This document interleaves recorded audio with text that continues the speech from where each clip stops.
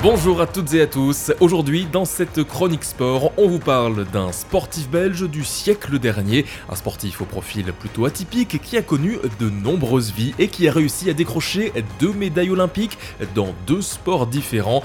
Ce sportif, pas comme les autres, c'est Victor Boin, un belge dont on commémorera le 49e anniversaire de sa mort demain, le vendredi 31 mars. Notre protagoniste du jour naît le 28 février 1886 à Bruxelles. Et dès ses premières années, la vie de Victor est marquée par une particularité un peu étonnante et qui n'a rien à voir avec le sport, je vous l'avoue. Avant d'être un grand sportif et de décrocher des médailles olympiques, lorsqu'il n'avait que 2 ans, Victor Boin a remporté le prix de santé à l'exposition internationale d'hygiène et de sauvetage à Ostende. Il s'agit tout simplement d'un concours de beauté pour bébés. Oui, une première récompense parmi d'autres. Le reste de son enfance se passe de manière tout à fait normale, mais Victor continue de nous surprendre à la fin de son adolescence. Alors qu'il n'a que 17 ans, il crée le premier club de hockey sur glace de Belgique. La même année, il obtient sa première carte de journaliste.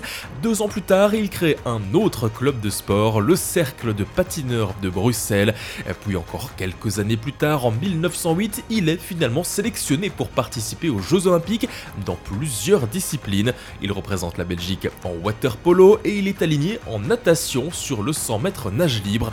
Son parcours en natation ne sera pas incroyable puisqu'il sera éliminé au premier tour. En revanche, il remporte la médaille d'argent en water polo, une première médaille olympique à 22 ans seulement. C'était déjà exceptionnel, mais ce n'était que le début du parcours incroyable de Victor.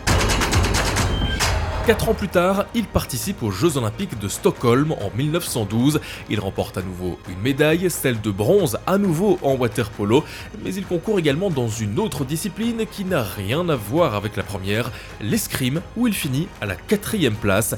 En parallèle de sa carrière sportive, il poursuit également sa carrière de journaliste, puisqu'en 1913, il crée même l'association professionnelle belge des journalistes sportifs. Mais un événement vient alors bousculer l'Europe, la Première Guerre mondiale. Victor Boin met alors entre parenthèses toutes ses carrières et ses passions pour s'engager dans l'armée belge. Il rejoint tout d'abord une unité d'autocamions mitrailleurs, puis il devient aviateur dans l'armée de l'air. À la fin de la guerre, il transportera même une invitée de marque dans son avion, la reine Elisabeth de Belgique.